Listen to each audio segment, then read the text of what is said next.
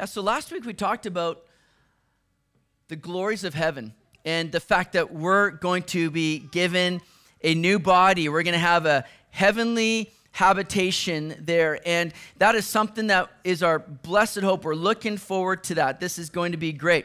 And because those are the realities that are coming our way, this is something that we are expecting. It could also become very tempting now to just sort of dismiss the rest of the stuff going on in this present reality and to kind of, want to bypass this life. It's just temporary. I'm just going to coast along, or maybe throw in the towel. I'm just waiting for my heavenly habitation. It can be very tempting, can't it, to do that? But as we continue on in this chapter, we begin to see quite clearly that what we do in this life and what we do in this body matters.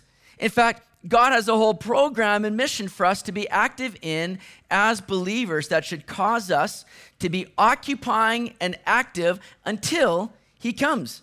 So Paul points out a few things in this passage that should be motivating us on in mission for the Lord, and that we should be using these lives now for the purposes of God. So Paul in this passage points out a few of these motivations for mission. First of all, the judgment of God. Secondly, the fear of God. And thirdly, the love of God. That's what we're going to be looking at here today. Verse 9 again reads this: "Therefore, we make it our aim, whether present or absent, to be well-pleasing to him." So Paul's desire, above everything else, was that he wanted to be well-pleasing to God. Not just pleasing, but well-pleasing to God. That was their aim, their focus, their drive in living their life, was to be using these lives to the pleasure and the glory of God. Everything they did was towards that goal. That was the target for them. Just like in anything that we're doing, typically we want to set out with a goal in mind. We have a target in mind that we want to be pursuing, right? If you're going out to play golf, right? You're not just kind of teeing up going, well, where do I want to hit this to? Oh, there's some people over there. Let's see if I can get one. You're not like just aimlessly hitting that golf ball around the course. What are you doing? You're trying to get it down the fairway, onto the green, and then anybody play golf before here? Anybody? Is anybody play golf? Okay. You're trying to get it into bingo. Thank you. I was like, man, that is falling flat, that analogy right there. I thought it'd be like, everybody will know that one. It's like, no, everybody's like, what do you do there? Okay, you get in the hole. There's a target in place, and that's your aim. Everything you're doing is to accomplish that. That's what Paul is saying. Our aim is to be well-pleasing to the Lord. And so everything that we're doing now is being driven with that in mind to accomplish that goal. Would this be pleasing to the Lord? That was Paul's model. It's the original, what would Jesus do model. Like Paul kind of got this going well before that campaign went out in our day. What would be pleasing to the Lord? If it's pleasing to the Lord, I want to do that. And wouldn't we be spared from a lot of trouble, tragedy, if everything we did was with that mindset of, is this going to be honoring and glorifying to God? Is this going to be well-pleasing to God? I'll tell you, there'd be a lot of things I'd probably have to be cutting out of my life if everything I did was with that mindset of, is this pleasing to the Lord? It would spare us from, I think, a lot of harm. Now, interestingly, as we look at these words here, when Paul says, make it our aim, it's the idea of, like I said here, kind of having that target for us, right? But now, sin, when we look at sin, what is sin exactly? Sin is, it can be defined as missing the mark, okay? So it's like taken from this archery term, right? Where you're aiming at the board, you got a target in mind. Sin is getting off of that target. It's going away from that.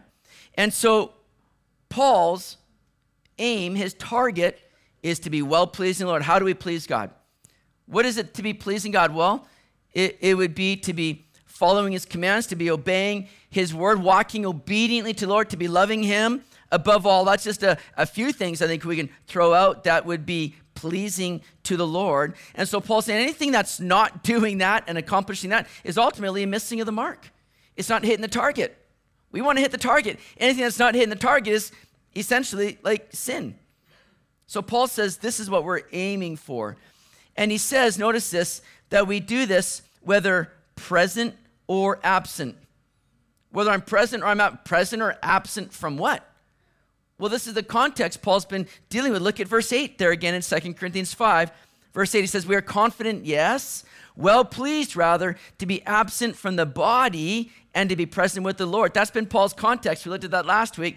So Paul says, we know that when we lay these bodies down, we're going to inherit a new body and we're going to be present with the Lord. So Paul says, I'm not just waiting for heaven to suddenly be well-pleasing to the Lord. That's not when I go, okay, finally now I can live the Christian life. I'm in heaven now. I've got nothing else to live for. I'm going to just live.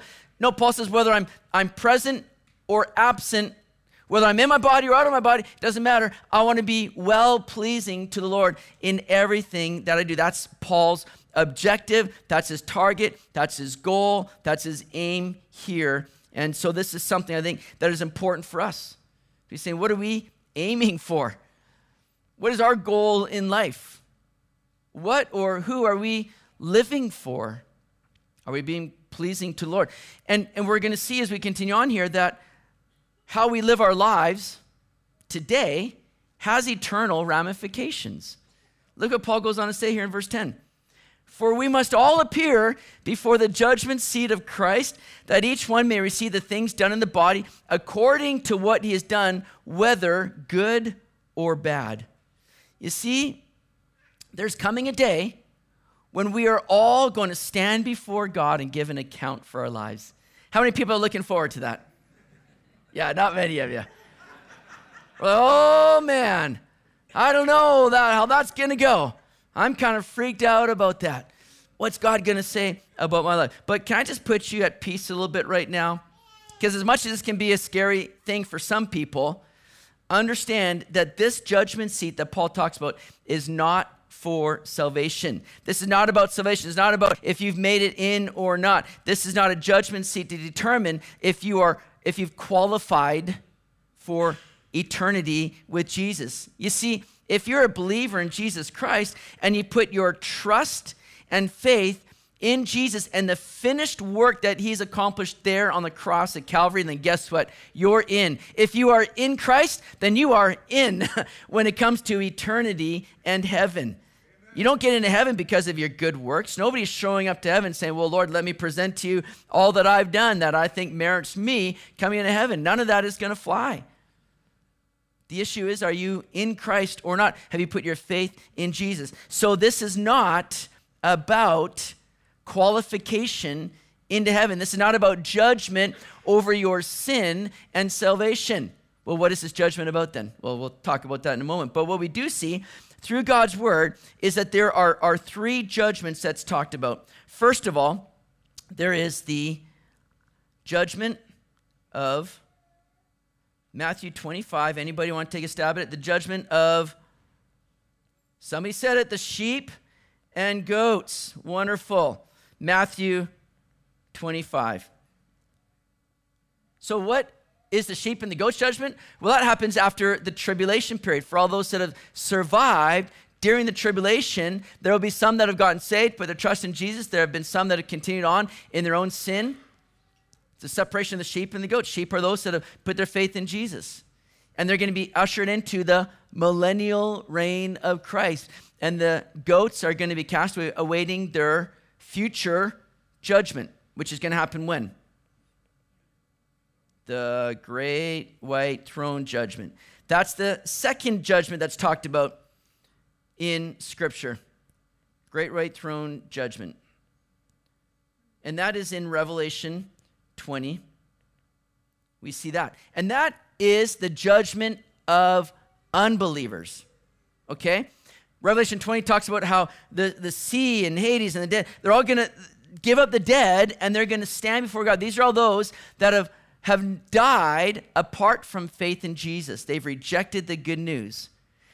And they've died.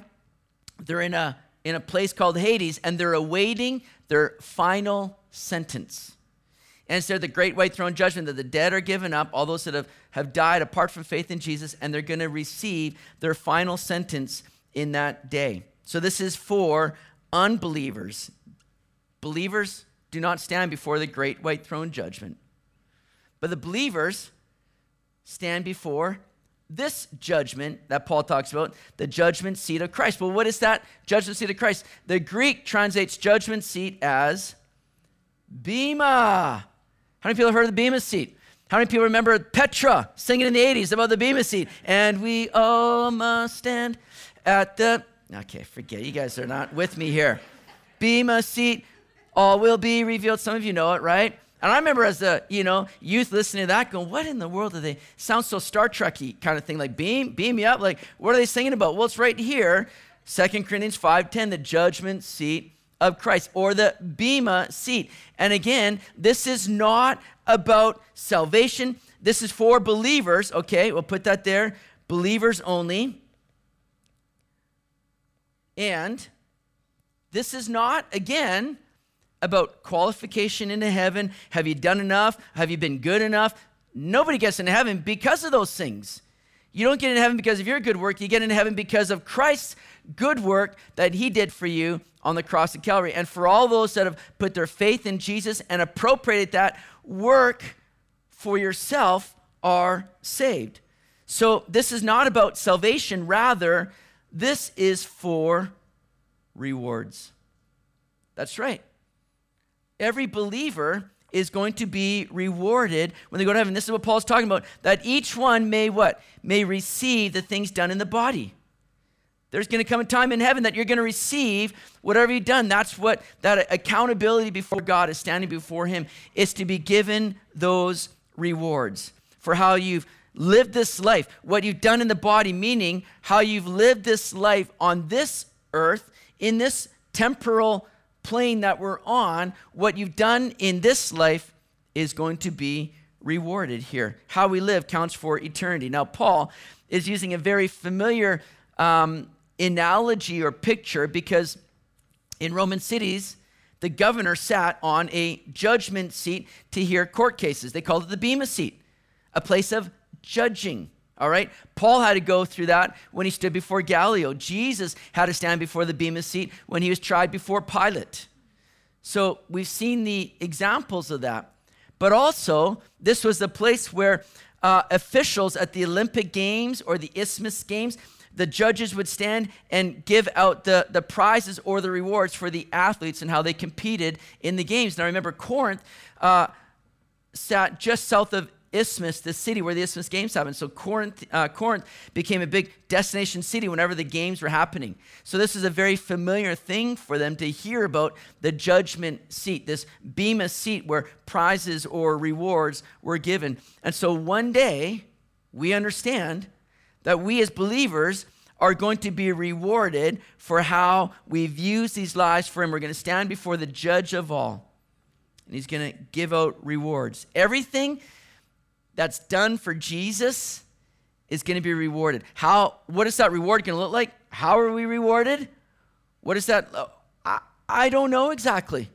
I don't know what kind of rewards we're going to. Some people think that, your crown is going to be significant of the rewards you have, right? Where you might get a bigger crown, or you might have more jewels in your crown. And we're going to walk around. I might have a neck brace to hold my head up with the crown. But we're going to walk around and be like, hey, nice crown over there.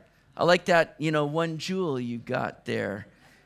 I hope the glare from my crown is not blinding you, right? Like we might think that we're going to be walking around competing and comparing and everything, but what does the Bible say? We're going to be casting our crowns down before the Lord, saying, you alone are worthy. We're not deserving. We're not worthy. We're not going to be walking around bragging. There's not going to be any sin in heaven. So what are these rewards like? We don't know. We do know that when Jesus comes back, he's going to be reigning and ruling from this earth during the millennial reign, and we, as believers in him, the bride of Christ, are going to be ruling and reigning with him. So perhaps it's going to be that these are going to be positions of privilege or places that we're going to be ruling from. So, if you've done, you've been really faithful, you'll be like ruling Hawaii. That's kind of where I put my name in for. Lord, I'll take that. I'll take care of that jurisdiction, right? So we don't know if this is what it's talking about. It could be, we don't know. But again, we're not going to be looking at these things like, nobody's going to be bummed out, if you're like, oh, like I got to reign over, Los Angeles. Like, oh my goodness, I can't believe I got that. Nobody's going to be bummed out about what you're doing for eternity. We're going to be with Jesus. That's going to be the greatest blessing and reward of all, my friends, is that we're just going to be with Jesus for eternity. I'm excited about that. The rewards are so secondary. But we do understand that how we live our lives now matters for eternity, that we're going to have value from them. And this is what Paul talked about in 1 Corinthians 3, 11 and 15. For no other foundation can anyone lay than that which is laid, which is Jesus Christ. Now, if anyone builds on this foundation with gold, silver, precious stones, wood, hay, straw, each one's work will become clear, for the day will declare it, because it'll be revealed by fire, and the fire will test each one's work of what sort it is. If anyone's work, which is built on it, endures, he will receive a reward. If anyone's work is burned, he'll suffer loss, but he himself will be saved, yet so as through fire. So I believe Paul here in 1 Corinthians 3 is talking about this bema seat, where we're going to stand before the Lord, and there's going to be this kind of refining fire, where we're going to be held in account for how we've lived our lives, what we've done for him. All that we've done for the Lord and to the Lord and to bless one another is going to have reward. It'll have eternal value to it. And there'll be other things that are just going to be like burned up. It just had no eternal value to it. And those are things sometimes that we might think we're doing in the name of the Lord, where maybe we're serving in the church and we think we're doing a really great job and, oh, God must be so proud. But you might be doing those things out of selfish or, ulterior motives. You might be doing it to be seen, to get the praise for yourself. And those are the things that the Lord's going to be looking not just on the outward, but on the internal attitudes and motives, and those things not done unto the Lord are just going to be burned up. Now, you're still going to be saved. You're still going in, but as through fire. There's going to be a lot of people in heaven that are I think, for the first couple of days will just be smoldering a little bit, eyebrow singe, perhaps, Like, is there a barbecue going on? No, just that group over there just got in by the skin of the, no. I don't want to see work just burned up. I want there to be eternal value and reward for what I do. I want this life to count. That's what Paul is saying here. So all of our works are going to be tested. They're going to go through the fire, and all the dross and wasted work will be burned away, and what remains will be that which has that eternal value to it, and it'll be rewarded. So what Paul is saying is this should be a great motivation for us in living these lives on mission, and living these lives in a way that honors and glorifies the Lord, that's well-pleasing to the Lord, as he says in verse 9, right? I mean, sure, we can all coast along with the assurance of our salvation, but God hasn't saved us just so that we can be sitting back, sipping margaritas all the live-long day, right, until he comes. The real joy is in living these lives for him. And it's not just a joy now, which it is, when we dedicate these lives to be well-pleasing to him, but it'll be a joy for all of eternity. That's certainly how Paul lived his life. Look at what he says in Philippians 3. Verse 13 and 14, brethren, I do not count myself to have apprehended, but one thing I do, forgetting those things which are behind and reaching forward to those things which are ahead, I press toward the goal for the prize of the upward call of God in Christ Jesus. And you'd say in 1 Corinthians 9, verse 24, do you know that those who run in a race all run, but one receives the prize? Run in such a way as to obtain it. Run so that you may obtain it. I love that about Paul. If anyone could have sat back and coasted along, sipping margaritas, it would have been Paul. He deserved that.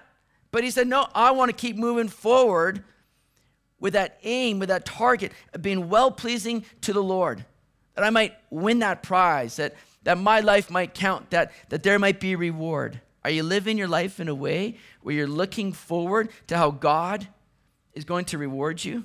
Are you living to hear those words, well done, good and faithful servant? Now remember, it's not just about how much you do. We're not talking about just doing whatever you can do and doing everything. No, it's not about how much you do. It's about being faithful with what God has given you.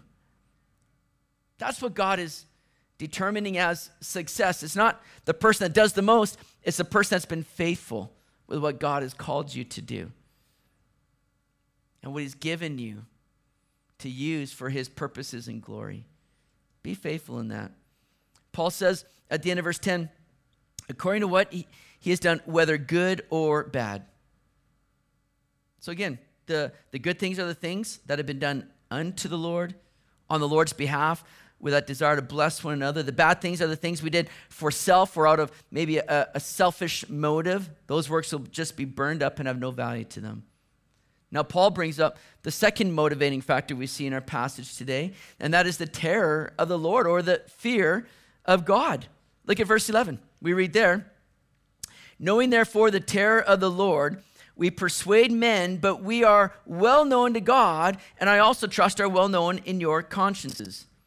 Now, this sounds kind of pretty harsh, negative, scary a little bit, like the terror of the Lord. What? But for the believer, we're not talking about this fear of God or worry of an angry God. We know that one day we're going to see him and experience his love in a greater way. And for Paul, this was a real sense of awe in that. Now, this passage can have a couple ways that you can look at it. And the primary way when you look at this terror is Paul's talking about this reverential fear that he has for the Lord. Reverential fear, or awe, I should say. Let's say reverential awe, where he just sees that God is amazing, glorious, wonderful. And Paul is moved with such an awe of the greatness of God that he just wants to live his life for him and persuade, it says, to persuade men that they themselves might know this awesome God. That's what's moving Paul here. That's the primary way that we're looking at this in the context that we're seeing it in. But we also see the obvious implication in those, or for those, who don't know God. Knowing, therefore, the terror of the Lord. You see, Paul knows the tragedy for those that have not yielded their life to Jesus, that have not repented of sin, that are still in their sin. He knows the obvious terror that's awaiting them, and his desire is to persuade them, to save them, to spare them of that potential outcome or consequence of a life that has not been yielded to God. He wants to do whatever is needed for them to have an opportunity to repent and find life in and through Jesus Christ. Now, we talked a lot last week about heaven and the joys of eternity for the believer, but there's an opposite reality to that as well for those who have not repented and given their lives to Jesus. The Bible makes it very clear that there's an eternal hell. We don't talk a lot about that, but that is a very reality for people. In Revelation, it's called the lake of fire, and it's the final place of eternal torment for those that have not given their life to Jesus. The lake of fire, eternal place of torment. Some will like to say that there's no eternal torment, that it's just annihilation, that you just cease to live, that it's just nothingness. There are people that think this is what it's going to be. They hope that's all it's going to be. And then there are others that say, oh man, hell, I'm not worried about hell, man. Hell's going to be just a great eternal party. I'm going to see all my friends, and we're just going to party it up, man. And that's the twisted view that some have of hell as well. But that's not what the Bible teaches. Hell is going to be an eternal place of suffering where the worm never dies. People will live in an eternal existence separated from God and in the torment of their decision to not receive him. And we should be doing everything we can to see people be spared of such a place. Listen, hell is not, hell is not Satan's home. We're told in Revelation that Satan himself is cast into the lake of fire where he will be in torment forever and ever. The Antichrist is placed in there. All who deny God and resist his free invitation of salvation end up, sadly, in hell. And that should concern us. This is what Paul is saying. This is why he says here, we want to persuade men. We want to share the truth with them. We want to see people spared from this place. This is what we read elsewhere in Scripture. Hebrews 10 verse 31 says, it is a fearful thing to fall into the hands of the living God. 1 Peter 4:17, for the time has come for judgment to begin at the house of God. And if it begins with us first, what will be the end of those who do not obey the gospel of God? Jude 21-23, keep yourselves in the love of God, looking for the mercy of our Lord Jesus Christ unto eternal life. And on some have compassion, making a distinction, but others save with fear, pulling them out of the fire, hating even the garment defiled by the flesh. Jude writes, oh, do whatever it takes just to see people spared from that eternal consequence of rejecting Jesus. See them spared from the fire. Do we see lost people around us with that kind of urgency? Do we worry about what it's going to be like for those who don't know God when they eventually have to stand before him and face that final sentence into the lake of fire? I know that doesn't always rattle me as it should. May our hearts be filled with a prayerful agony for those that are not saved. And may we, like Paul, have a heart that says, out of fear of you, God, out of a reverential awe of you, Lord, I want to be active in persuading men to hear the truth, to know the truth, that they might have the blessing of eternal life with you as well. May that be a concern for us. Now, notice what Paul says there as well in verse, where verse is that now? Yeah, right here in verse 11. But we are well known to God. Paul says about their lives, we're well known to God. And that's important because there's a lot of people that will say, oh, I know God. And that's important, but they're not known by God. That's the important thing. Are you known by God? Now, we can say in a general sense, of course, God knows everybody. We're his creation. I mean, he knows us better than we know ourselves. Yes, he does. But to know God or to be known by God means that you're in a relationship with him, that you committed your life to him. There's a lot of people that will say, oh, I know God. Oh, yeah. You know, he's that cosmic force in the sky. You know, we talk every once in a while. You know, and they have this idea that they know God, but they're not known by God. In fact, we read in Matthew chapter 7, we read this. Not everyone who says to me, Lord, Lord, shall enter the kingdom of heaven, but he who does the will of my Father in heaven. Many will say to me in that day, Lord, Lord, have we not prophesied in your name, cast out demons in your name, and done many wonders in your name? And then I will declare to them, I never knew you. Depart from me, you who practice lawlessness. That's a sobering thought for us here today. That there'll be many that have put on a show that they know the Lord. They've been active in doing stuff for the Lord. But the Lord in that day will say, I never knew you. You were doing things for yourself.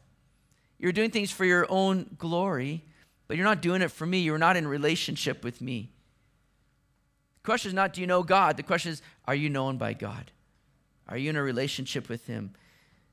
Do you have that assurance of salvation because you've committed your life to Jesus? You've put your hope and your faith and your trust in him to where you're living your life now for him obediently and walking in relationship with him. Paul goes on to say there in verse 12, he says, oh, we do not commend ourselves again to you, but give you opportunity to boast on our behalf, that you may have an answer for those who boast in appearance and not in heart. So Paul, again, had to continuously combat the false accusations that were being brought or lobbied against him by these false apostles that had come into the church of Corinth in his absence, trying to rally the people against Paul and seek to have people following them. And so Paul's just trusting in his own life and his actions that they are speaking clearly to the consciences of those that he's ministered to in Corinth. That they don't have to, deny Paul or question Paul. He knows he doesn't need to commend himself or bring a letter of endorsement to them. In fact, the believers at Corinth should rather be boasting in him. And it's not so much boasting in Paul's greatness, right? It's kind of boasting in his weakness, and in his weakness, seeing God's greatness at work in his life, because that's what Paul's been talking about in all that he's gone through, the trials, the tribulations. he's able to say, God sustained me. We're still here. Remember, he says, we're hard pressed on our side, but not crushed. We're perplexed, but not in despair. Persecuted, but not forsaken. It's an opportunity to boast not in Paul's greatness, but in God's greatness at work through Paul and through his weakness. That's what Paul is desiring. And that you may have an answer for those who boast in appearance and not in heart. And he's speaking about those false apostles now, who were coming along boasting in their own appearance. Look at how great we are. Look at the authority we wield. Look at how wonderful. And they're looking at just an outward appearance, but their hearts were not right with the Lord. They're boasting in outward appearance, but not in heart. They were the ones who said, oh, we know God, but yet we're not known by God. So we see these two motivating factors in mission to the Lord: the judgment of God, the fear of God. Thirdly, we look at, I think, one of the best motivators, the love of Christ. Look at verse 13. For if we are beside ourselves, it is for God. Or if we are of sound mind, it is for you. This is where we get that expression of being beside ourselves. You've heard that. Hopefully you haven't, used that towards another person before here. But it's the idea like these are people that just gone a bit crazy. It's like they're beside themselves having a conversation with themselves. You go, that person's insane. That's what people were saying about Paul. They look at him and go, this guy's gone insane. He's beside himself. Paul says, oh, you can call me crazy, but I'll tell you, I'm crazy for God. That's what I'm crazy about. And Paul lived his life in a way where he says, I'm ready to go all out for God. I'm ready to be seen as a guy that's absolutely insane. And people could easily conclude that about Paul, because here's a guy that's been, like we said, hard-pressed. He's been crushed or hard-pressed. He's been perplexed, persecuted. He's been through all these things, and yet he keeps going. Why? He says it right here. It's because of the love of Christ. Amen. It's the love of Christ that compels me, keeps me going. So he says, you can call me crazy, but man, if I'm beside myself, it's for God. I do it all under the Lord. And if I'm of sound mind, a right mind, if I'm speaking intelligibly, which he often did too, says it's for your benefit, it's for you. But here's the thing, he says, it is the love of Christ that kept him moving, that kept him going, that kept that drive to where he says, man, my aim is to be well-pleasing to the Lord. It's the love of Christ that's keeping me going in these things, that moved him. That word, compel here, and I love that word. It's the Greek word, syneko. And what that means is to hold together. It also means to seize. So what Paul is saying here, essentially, is that it's the love of Christ that has just so completely seized me and gotten a hold of me.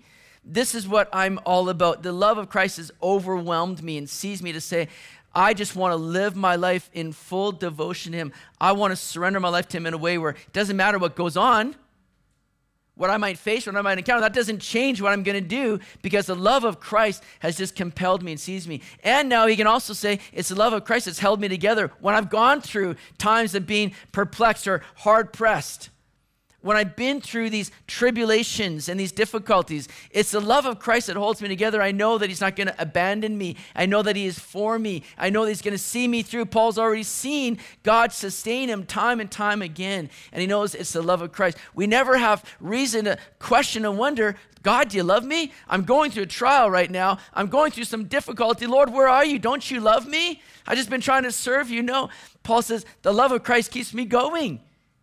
It's the love of Christ that has already been shown, proven, and has already been evident. Paul speaks about that coming up, but we know Romans 5, verse 8, but God demonstrates his own love toward us in that while we're still sinners, Christ died for us.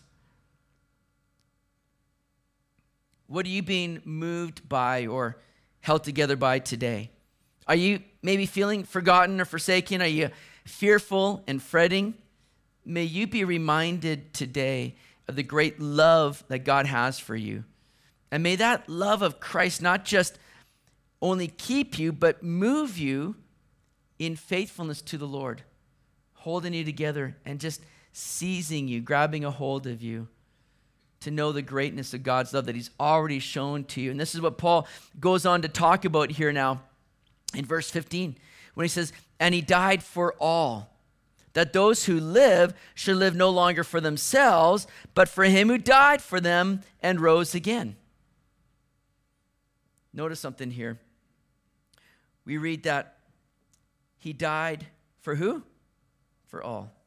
Not just some, not just the elect, not just those that have really earned the love of God. He's died for all. This sacrifice was sufficient for all. But it's given now and appropriated to those who put their faith in Jesus. He's died for all, that those who live should live no longer for themselves, but for him who died for them and rose again. This is what Paul's getting at here in this passage. That these lives are not just to be absorbed with self and lived for self. Oh, we have a great future we're looking forward to, but we don't waste away our time now looking forward to that day. In fact, that day is going to be more greatly enriched by how we use these lives today. And we understand that Christ died, not just to save us, as great as that is. I mean, that's amazing. But think about this, that he didn't just die and give you salvation. He died to save you, to now use you for his purposes. And that boggles my mind. So I think, God, if you want to be freed from some headaches, don't use us. Just save us, keep us tucked away. So I'll be back for you. Just try to stay out of trouble until I get there. But God says, no, man, I want to see you used and partnering with me in the work that I have to do, in seeing people come to know me, see lives change. We get to be participants in that. What a blessing that is. He died not just for you to live your life as you want. He died so that you could use this life now for his purposes and his glory. Paul says in Romans 12:1, I beseech you therefore, brethren, by the mercies of God, that you present your bodies a living sacrifice, wholly acceptable to God, which is your reasonable service. Paul says in Galatians 2:20, I've been crucified with Christ. It's no longer I who live, but Christ lives in me. In the life which I now live in the flesh, I live by faith in the Son of God, who loved me and gave himself for me.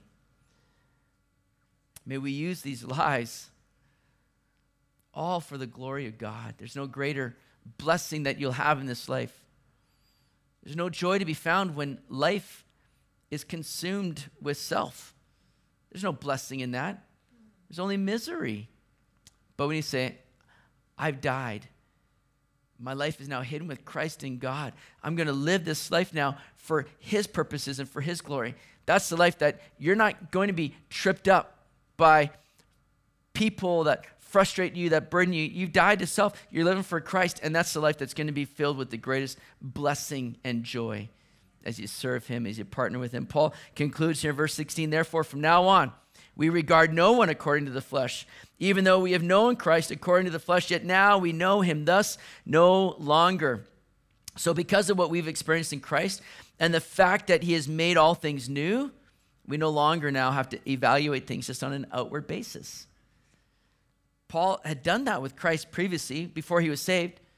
Remember, Paul's persecuting the church. He's seen them as just a heretical bunch that's following this guy, Jesus, this guy that they claim to be the Messiah. And Paul's thinking, oh man, you guys are so wrong. And he went after them.